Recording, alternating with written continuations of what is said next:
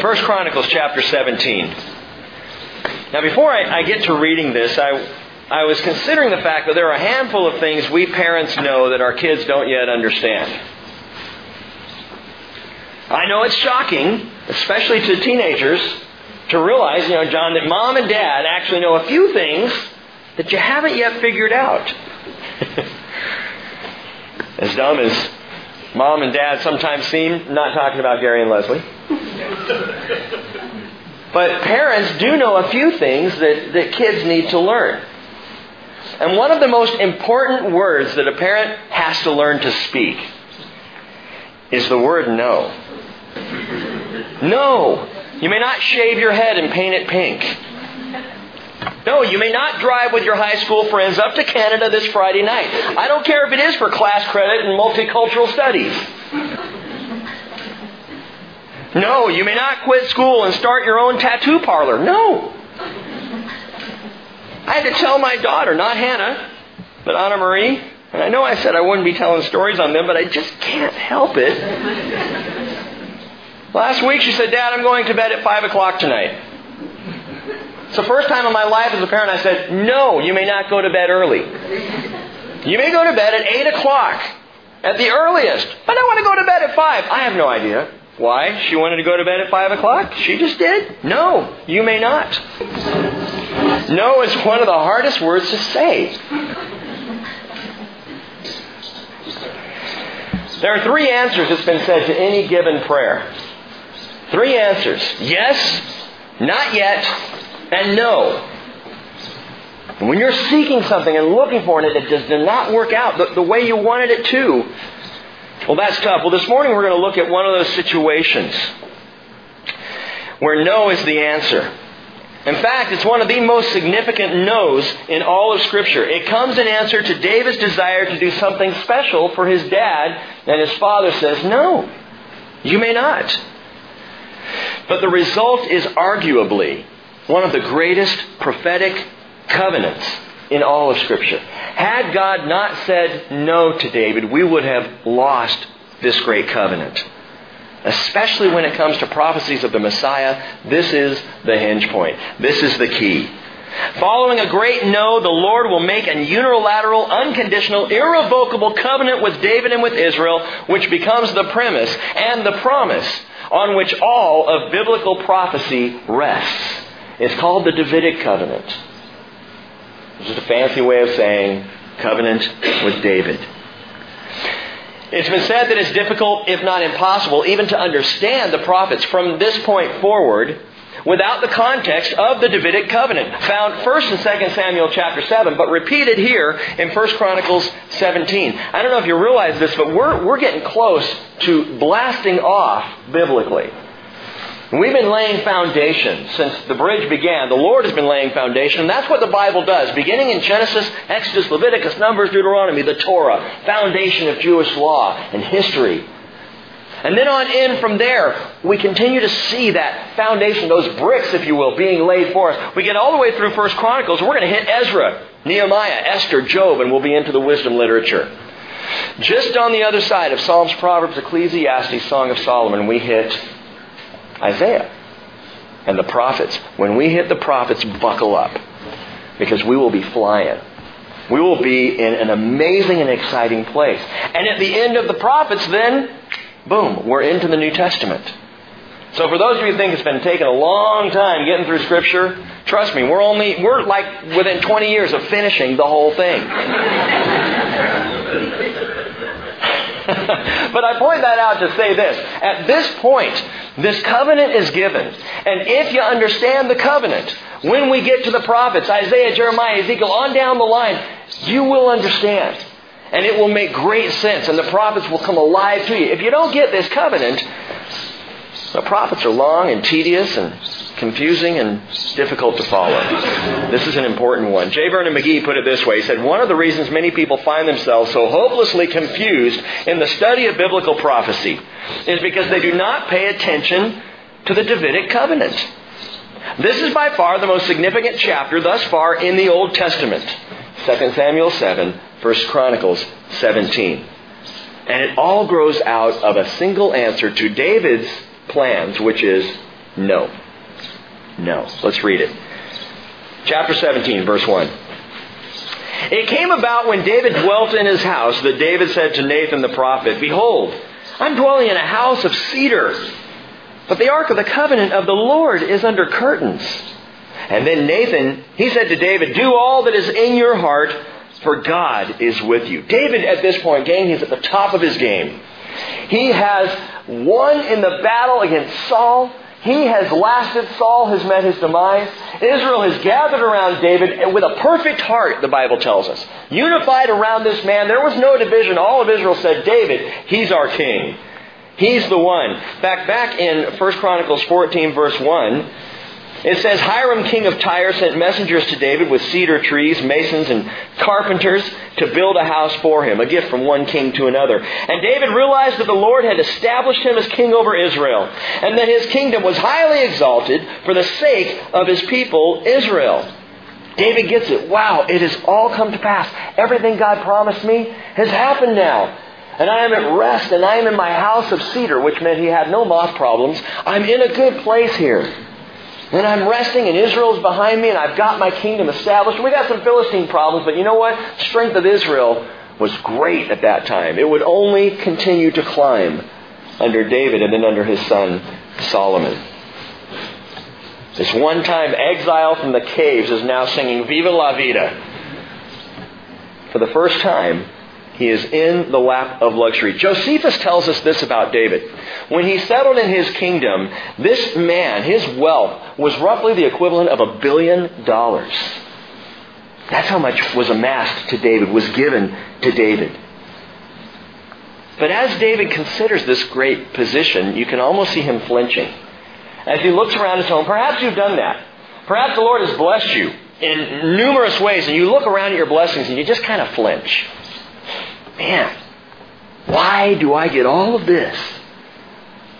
And there are so many in the world who don't have. Why do I get all of this? Well, David was doing that, but he wasn't looking out of the world. He was looking at the Lord. Why do I get this and the ark is in a tent? God's ark of the covenant is in a teepee out there. And I'm in a cedar house. This just doesn't seem right. He's hanging out with his prophet friend Nathan. We know they were good friends because David named one of his sons after Nathan. In fact, the line of David will run through his son Nathan and all the way down to Mary, just as much as the line of David ran through Solomon, all the way down through to Joseph. And so he's hanging out with Nathan the prophet, and Nathan says, Right on, Dave. Your heart is in the right place. I hear what you're saying.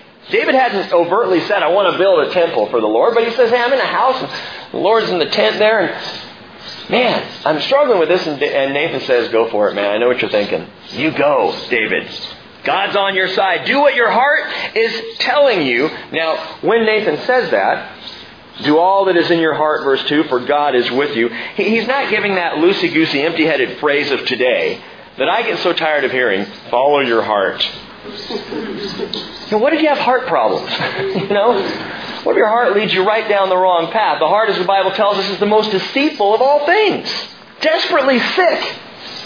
Not my words, God's words. I encourage you, don't follow your heart unless the Holy Spirit has taken charge of your heart. But even then, you're not following your heart. You're following the Lord. But he says, God is with you. He knew David's heart was right before the Lord. And the Bible says in Psalm 37, verse 4, Delight yourself in the Lord, and He will give you the desires of your heart. But that process there is important to understand. Delight yourself first in the Lord, and He will not go for the desires of your heart. And if you get them, you can delight in the Lord. If you delight yourself in the Lord, guess what? The desires of your heart are going to be after the desires of the Father, if you're delighted with Him. Commit your way to the Lord. Trust in Him, the psalmist writes, and He will do it. So Nathan tells David, sounds good. I know you're a man of God, man after God's own heart. I know where your heart is, David. Go for it. Your heart's right. God's with you. Well, that night, the Lord grabs hold of Nathan and says, It came about the same night that the word of God came to Nathan, saying, Go and tell David my servant, Thus says the Lord, You shall not build a house for me to dwell in. No. What? But God, all I want to do is this great thing for you. No, David. No.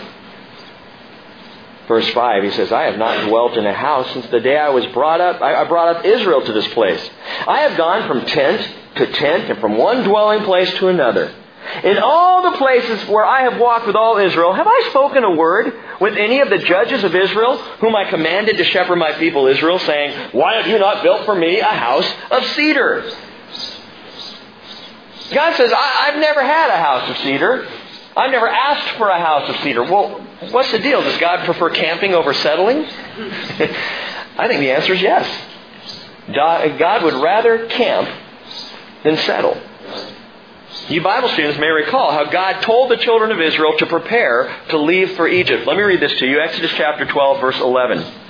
About the first Passover, God said, you shall eat it in this manner, with your loins girded, your sandals on your feet, your staff in your hand, and you shall eat it in haste. It is the Lord's Passover.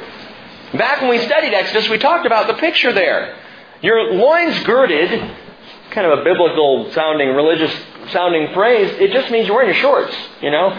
Take your robe and pull them up higher so you can move quickly. And that's what they did. If they had to run, they girded up their loins. It's like you're ready to go. You got your shorts on, your sandals, so they've got their tivas, walking stick. In another place it said they took their kneading bowls and they put them on their backs. So they got their backpack. These guys are ready to travel. They're ready to hike. And that's the picture God begins them with. And you may know the first place they stopped on their journey.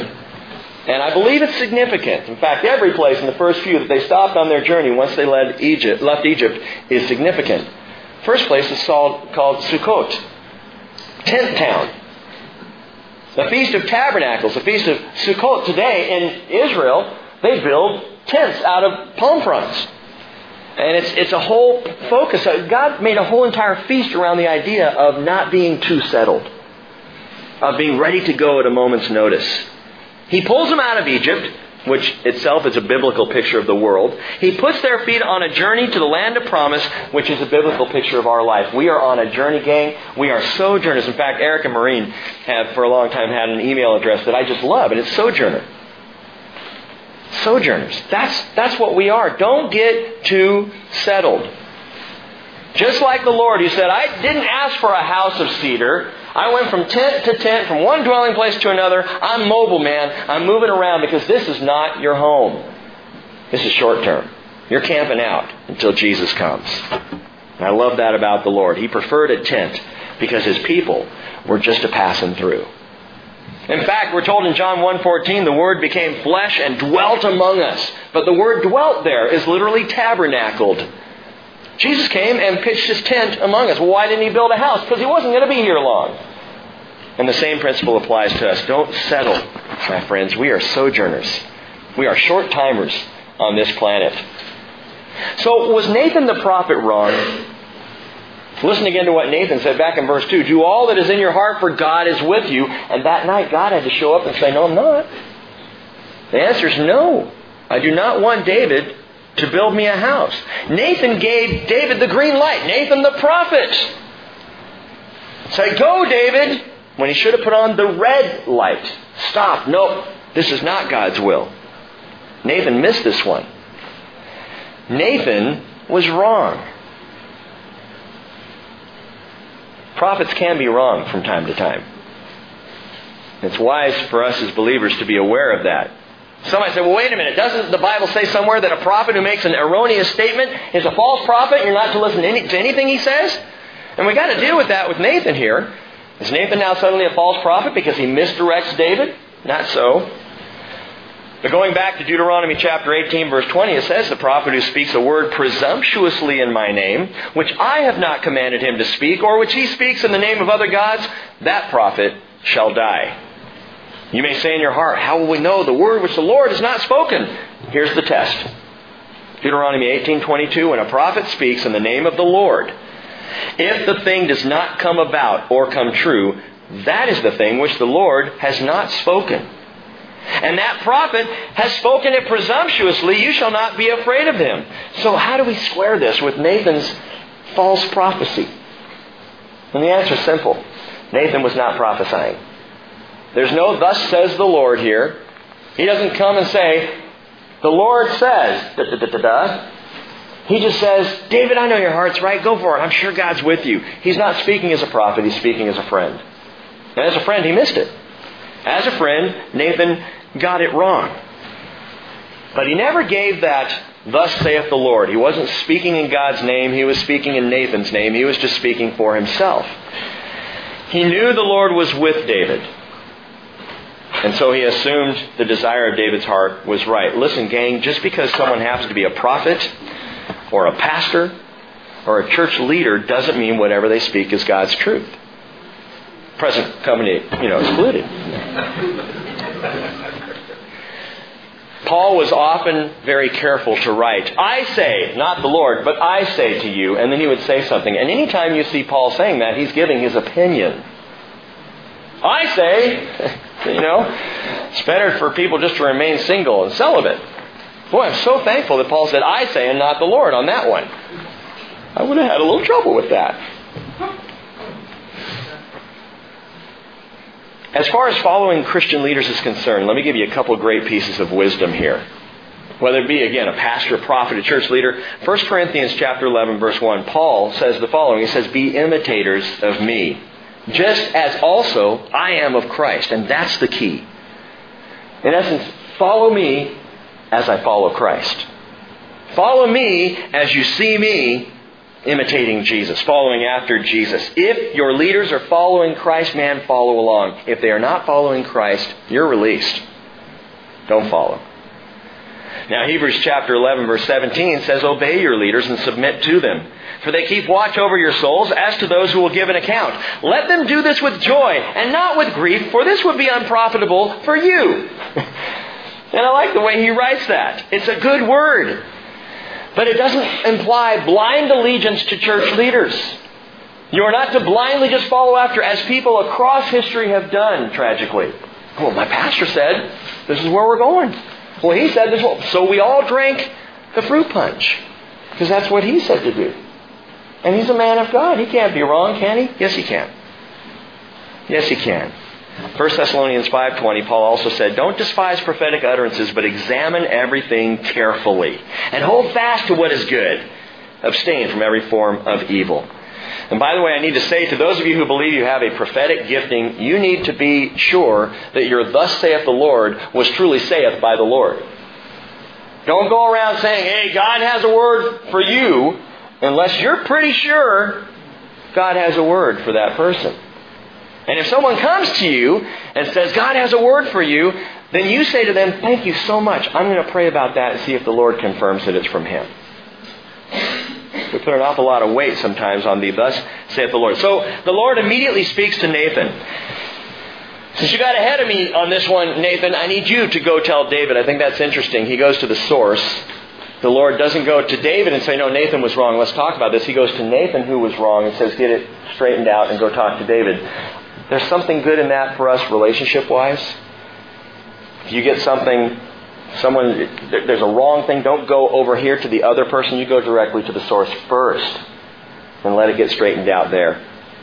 Now stop for a moment and think. When you're all charged up and excited about doing something, how does the word no make you feel? Hey, let's do this great thing. I got a wonderful idea. And people around go, no.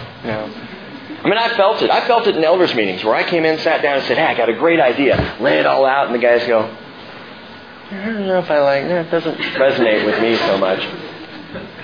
Come on. What do you mean no? It's always disappointing. But watch this. God is about to reveal something David could not even possibly have imagined. Verse 7. Now therefore, God is still speaking, thus you shall say to my servant David, thus says the Lord of hosts. God always does that when He's about to speak. Let it be clear, this is from God. Thus says the Lord of hosts, I took you from the pasture, from following the sheep, to be leader over my people Israel. I have been with you wherever you have gone, and have cut off all your enemies from before you. And I will make you a name, like the name of the great ones who are in the earth. Did He do that, by the way? Is the name of David not worldwide known as one of the great ones? I'll give you that name, He says. I will appoint, verse 9, a place for my people Israel. I will plant them so that they may dwell in their own place and not be moved again. and the wicked will not waste them anymore as formerly. Verse 10, even from the day that I commanded judges to be over my people Israel, and I will subdue all your enemies. Moreover, I tell you, love this, that the Lord will build a house for you. When your days are fulfilled that you must go to be with your fathers, that I will set up one of your descendants after you, who will be one of your sons. I will establish his kingdom. He will build for me a house, and I will establish his throne forever. And that's not talking about Solomon. I will be his father, and he shall be my son, and I will not take my loving kindness away from him, as I took it from him who was before you, speaking of Saul. But I will settle him in my house and in my kingdom forever, and his throne shall be established forever. And according to all these words, and according to all this vision, so Nathan spoke to David. This time Nathan comes to David and says, "Thus saith the Lord." And this is huge. This is incredible. It's not a palace, David. It's a person. I'm going to build for you a house, but it's not a mansion. It's Messiah. The house that God built for David would not be built of beams or stones, but an eternal promise built on the foundation of one man, Jesus Christ, the Son of David. And this, as I said to you before, this is the hinge point of all biblical prophecy from this point on, and it's absolutely breathtaking, but it's still a no. What David had in his heart, what he was charged up and excited to do, was to build a temple for the Lord. Ultimately, David would even be the one who designs all the archaeological plans and amasses all the stuff to go into the temple, all the materials, all the financing, but he won't build it.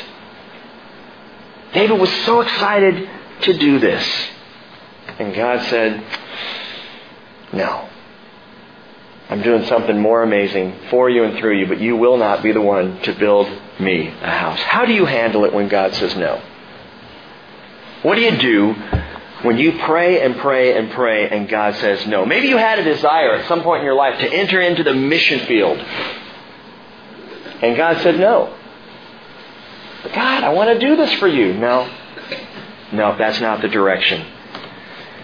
I remember Paul, Silas, and Timothy were on their missionary journeys working together, and there were numerous mission detours. Paul wanted to go one place and God would say no. Acts chapter 16 verse 6 says they passed through the Phrygian and Galatian region, having been forbidden by the Holy Spirit to speak the word in Asia. Well, that's weird. God, don't you want the word to go everywhere, including Asia? Yes, but it's not going to be through you, Paul. And Silas, not now. No, I forbid you to speak there.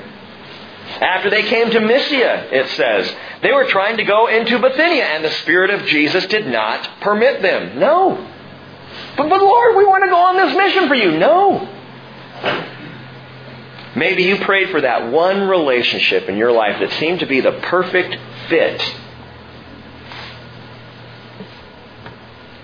Her name was Julie. I wrote a song for her. Julie, you're the girl of my dreams. God said no. I was in 7th grade. It was a hard year. But maybe more seriously, you've been in a place as a young adult where you sought a certain relationship and that person was right. You both loved the Lord and you felt like this is the one, this is going to happen. And it didn't. And God said, no. In the midst of this grand Davidic covenant, there's a great lesson for us all. If we look at David and how he responds to the N-O of the Father. He could have been disappointed. Man, all I wanted to do was something nice for you, Lord. And you're saying no? He could have argued the point. Okay, well, eternal stuff is all well and good, but I got big plans now. Covenant schmovenant, I'd like to do something now. He could have pestered. I'm sure none of your children have ever pestered you. Come on, Father, please. Let me build you a house. My son Hayden is king of the pesters. The little pest, I love him to death, but man, Dad, oh come on, Dad, please. He just does not take no for an answer. Well, you know what? A lot of us don't take no for an answer from the Lord ourselves. He says no, and we're just, I'm sorry, no. You say no, I'm saying no to your no. Because this is what I want to do, and I know where I'm headed, and I know what's best. And you know what happens when we respond to God that way? We blow the nose. We blow the nose. We mess up the no of God. Listen, for every prayer that is answered, yes, not yet, or no, every answer is perfect. And every single answer that God gives us has with it opportunity, even the no answer.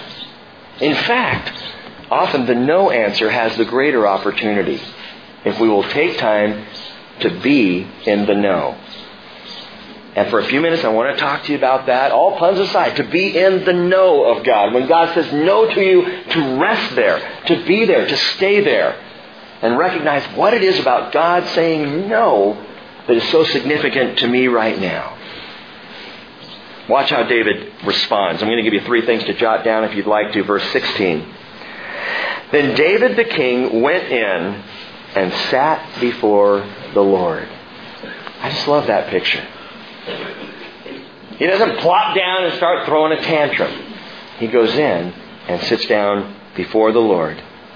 And he said, "Who am I, O Lord God? And what is my house that you have brought me this far? This was a small thing in your eyes, O God, but you have spoken of your servant's house for a great while to come, and have regarded me according to the standard of a man of high degree, O Lord God. What more can David still say to you concerning the honor bestowed on your servant? For you know your servant." Check that out. David says, "For you know your servant." You know me. How in the world could you do this for me when you know me? You know who I am. Verse 19, "O Lord, for your servant's sake, and according to your own heart, you have wrought all this greatness to make known all these great things." First thing to do when God says no, put things into godly perspective. Put things into godly perspective. That is, attempt to see things from God's viewpoint. Let go of yours long enough to say, okay, what does the Lord see that I don't see? What is His perspective? Now you might say, well, how do I do that? I'm not omnipotent. How am I supposed to know the mind of God? Well, look at what David did. He went in and sat before the Lord. Rather than argue or fight back, he sat down. And he began to pray. He got quiet and still, and in that place, David began to understand God's perspective. Psalm 46:10, one of the great verses of Scripture. "Cease striving and know that I am God." You think you got your plans all worked out.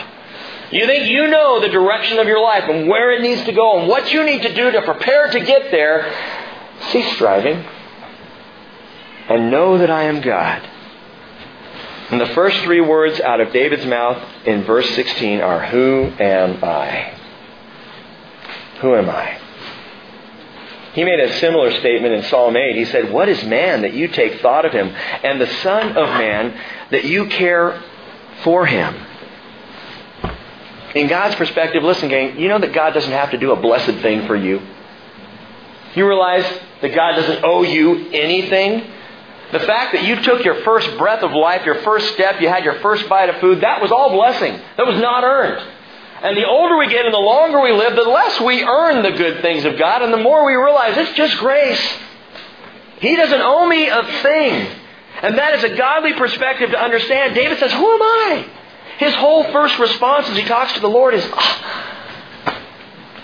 he has completely now let go of the fact that God said no, and he's saying, "I cannot believe you would do this for me, your servant." He is humbled by this precious offering, this gift of God. James 1:17 tells us every good thing given and every perfect gift is from above, coming down from the Father of lights, with whom there is no variation or shifting shadow. Verse 18 says, "In the exercise of His will, He brought us forth by the word of truth, so that we would be a kind of first fruits among His creatures." So get quiet, be still, cease striving, shut up, and put things into godly perspective when God says no. By the way, because David did this, because he went in and sat before the Lord, two things happened in his heart. David, first of all, was enlightened. He was enlightened. He saw things he would not have known otherwise. The Lord revealed things to him that would have been unknown. 1 Chronicles 22, verse 6. If you skip ahead, look at this. This is David pulling Solomon in and charging him with the task to build the temple. Listen to what David has learned in the meantime, because he accepted the Word of God, because he got a godly perspective. 1 Chronicles 22, 6, he called for his son Solomon and charged him to build a house for the Lord God of Israel. David said to Solomon, "My son, I had intended to build a house in the name of the Lord my God, but the word of the Lord came to me, saying, 'You have shed much blood and have waged great wars. You shall not build a house to my name because you've shed so much blood on the earth before me.'" Well, wasn't he led by God to shed that blood? Yes. But nonetheless, David was a man of war with blood on his hands. "Behold, a son will be born to you." This is David talking about what he learned from God. "A son will be born to you who shall be a man of rest. And I will give him rest from his enemies on every side. For his name shall be Solomon." Shlomo. Shalomo. His name means peace. Shalom. That's where Solomon's name comes from. "I will give peace and quiet to Israel in his days. He shall build a house in my name. For he shall be my son, and I will be his father, and I will establish the throne of his kingdom over Israel forever." Here's why David says, "I couldn't build a house. I was a man of war." He's not thinking about that. When he wants to build the temple, he's thinking, "I got this great idea, these plans for God." And God says no. And David gets quiet and learns why. He's enlightened in this truth that God's house has to be built in peace by his son, Shalomo, Solomon, peaceful one. David got that because he sat quietly before the Lord. Not only was he enlightened, but because he sat quietly, because he got that godly perspective, David was also encouraged. If you go over to 2 Chronicles, I'll just do this quickly. You can jump over there if you'd like to. 2 Chronicles chapter 6 in verse 8.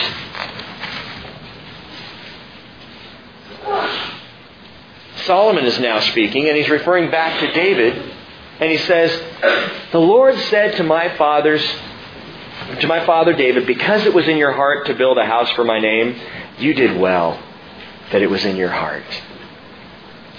It's cool that it was in your heart, David. David learned this. Not only was he enlightened, he was encouraged.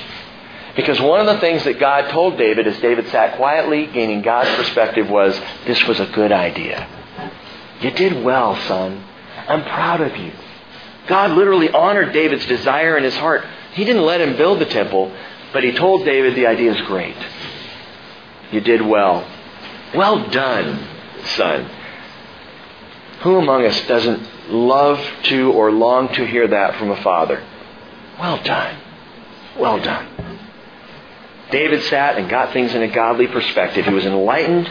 He was encouraged. He received that word of encouragement. "You did good, Dave." And all that because he put the no into perspective. Second thing to do when the Lord says no. Not only put things in a godly perspective, but praise the Lord for the no. Praise the Lord for the no. Don't just accept the no, but praise Him for it. Look at verse 20, 1 Chronicles 17. "O Lord, there is none like you, nor is there any God beside you, according to all that we have heard with our ears." And what one nation in all the earth is like your people Israel, whom God went to redeem for Himself as a people, to make you a name by great and terrible things, and driving out nations from before your people, whom you redeemed out of Egypt. For your people Israel, you made your own people forever, and you, O Lord, became their God. David just launches into praise. Praise God. Hallelujah. This is wonderful. When was the last time you thanked the Lord for things not going your way? When was the last time you sat down and said, "Boy, my IRA took a tank with this economy. Praise God. Thank you, Lord. I'm on the verge of losing my house. Praise the Lord." I know it sounds a little crazy. And if you do it out in the world, in the workplace, if you say, "Boy, you know what? My car got taken away the other day." Hallelujah. I know what people are going to say. They're going to look at you and go, "We need to call someone with a white coat and have you picked up, buddy." That's strange thinking. My plans are all shot down. I'm not doing what I set out to do because God said no. Praise God. Praise God. Job did. You remember the story. He loses everything. And what does he respond? Job 1:21, the Lord gave and the Lord has taken away. Blessed be the name of the Lord. Praise the Lord. Psalm 34 verse 1 says, I will bless the Lord at all times. His praise shall continually be in my mouth. And that includes when the answer is no. That includes when I'm not getting what I think I should get or what I want to get. Praise the Lord continually. Praise the Lord anyway. Praise the Lord. Hallelujah. I'm not getting my way. I know how that sounds, again, from a worldly perspective. A little strange. But my friends, to praise God in the no is incredibly liberating. It is a liberating exercise in faith. And not only for you, but for other people as well. Do you know how much it speaks of the glory of God when you have a bad turn of events in your life and you're praising the Lord anyway? People see that and they may be confused by it, but they're going to look at it and say, man, there's something different. He's lost everything. She's lost all she hoped for, but she's still worshiping God. It's things like that that make people want to check out this Jesus who can bring joy even in the no. Psalm 119:74 says, may those who fear you see me and be glad because I wait for your word. And people are watching. Praise God in the no. Put things into a godly perspective. And number 3, pray for the no. Pray for the no. What do you mean by that? Look at verse 23. Now, O Lord, let the word that you have spoken concerning your servant and concerning his house be established forever, and do as you have spoken. Let your name be established and magnified forever, saying, the Lord of hosts is the God of Israel, even a God to Israel. And the house of David, your servant, is established before you. For you, O my God, have revealed to your servant that you will build for him a house. Therefore your servant has found courage to pray before you. Now, O Lord, you are God, and have promised this good thing to your servant. And now it has pleased you to bless the house of your servant, that it may continue forever before you. For you, O Lord, have blessed, and it is blessed forever. Pray for the no. This is just great. Look at what David is doing here. He immediately begins praying for the outcome of the no. You're not going to let me do this. You're doing something else. And that's what I'm going to pray for. And I'm going to join you, Father, in saying, may it be done. May you establish my house forever. May you accomplish all that you want to accomplish. May you establish your people Israel. He's praying alongside God. This promise is great. And he receives it, accepts it, and then begins to pray for it. Do you know the Bible lists over 3,000 promises of God? There is no lack or shortage of promises to pray for. Pick one. Open your Bible, find one, and pray that God makes it so. You've heard me pray for Jesus' return many times. You know, you might think that's silly. He's going to come whether you pray for it or not, Rick. Pray for the peace of Jerusalem, the Bible says. Well, God's going to bring peace to Jerusalem in His time, His way. Whether Rick prays for it or not, why are you doing this? Why pray for something God has already determined to do? It's called agreement with the Father. You come to the Father praying His will, praying His desire, praying, as Jesus says, your kingdom come, your will be done on earth as it is in heaven, Matthew 6:10. Amos chapter 3 verse 3 says, can two walk together unless they are agreed? One of the greatest faith-building exercises we can do is pray in agreement with the Father. He may have determined it. He may have ordained it. He may say, this is my plan. You grab hold of that plan and pray He brings it to pass. Because you are praying in agreement with the Father, your faith is growing. You are aligning yourself to His ways and to His Spirit. And that's the whole point of the Christian walk, isn't it? That we align ourselves with God. We come into agreement with the Spirit of the Lord. Our job, gang, and it is not faith, hear me this, it is not faith to pull God's will into mine. To usurp His will to make it like mine. No, God, I'm going to pray this again and again and again because this is my will. No, it's now that I understand your will, I'm praying your will. I am praying your will. Going back to that relationship example. A young man and a young woman are together, and though they both love the Lord says no. And for the young man or the young woman at that point to begin saying, Lord, I pray that you will bless this other person's future relationship with the person you have for them. I pray your will for them. I pray your will for me. I don't know why these things are happening all around me, but praise the Lord, I pray your will through all of this. Through my financial downfall, I pray your will, Father. Be glorified however you need to. Through my loss, I praise you, Father. Whatever you need to do, your will be done. As I said before, every no from the Father is accompanied by a great opportunity. We have opportunity to gain God's perspective, to know and follow His will. We have opportunity to praise His purposes. And again, that's an incredible testimony of faith to a world that rebels against the no of the Father, for us to receive and accept it joyfully in worship. We have opportunity to pray in God's promises, agreeing and aligning ourselves with the Father. Brothers and sisters, do you want to be, like David, a man or a woman after God's own heart? What we've talked about this morning is one of the greatest ways to step in that direction.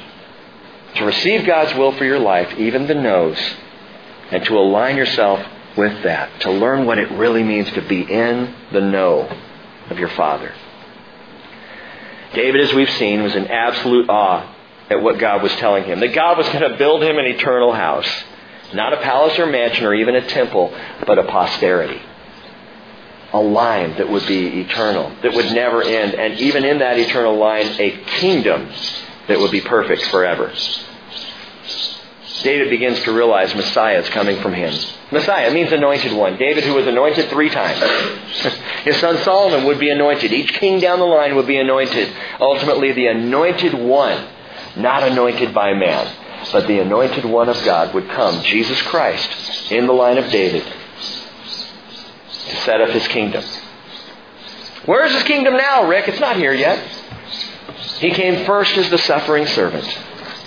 Anointed to save, He will come again to set up His kingdom. Revelation 22:16. I, Jesus, have sent my angel to testify to you these things for the churches. I am the root and the descendant of David, the bright morning star. Now listen, last thing. Here's how we're different than David. We don't have a posterity. Ours is not the posterity. Messiah is not coming down the line from us. We are His posterity. We are the posterity of the Anointed One. We are of the line, if you have faith in Jesus Christ, if you've given yourself to Him, you are of the line of Jesus. Drawn into that family, John 1:12, as many as received Him, to them He gave the right to become children of God, even to those who believe in His name. We're on the other side. David looked down the line and said, wow, Messiah is going to come from me. Fantastic, an eternal home. We're on this side saying, I'm part of the household. I'm drawn into the family. I'm of the posterity of Jesus Christ. Praise God for the no. Father, you do know when it's right to say yes, when it's right to say not yet, when it's right to say no. May we be a people who learn how to accept the no when it's given. Not to receive it as children throwing temper tantrums, not to receive it out of frustration, not to plead or pester with you to change your mind, but to receive in faith the perfect will that you have for all of our lives, for this church, for your kingdom, Father. We pray you will teach us how to accept it when you say no. And we do praise you, Lord, for all your goodness, your mercy, and Father, who can fathom your mind? Give us the mind of Christ that we may accept yes, not yet, and no in Jesus' name. Amen.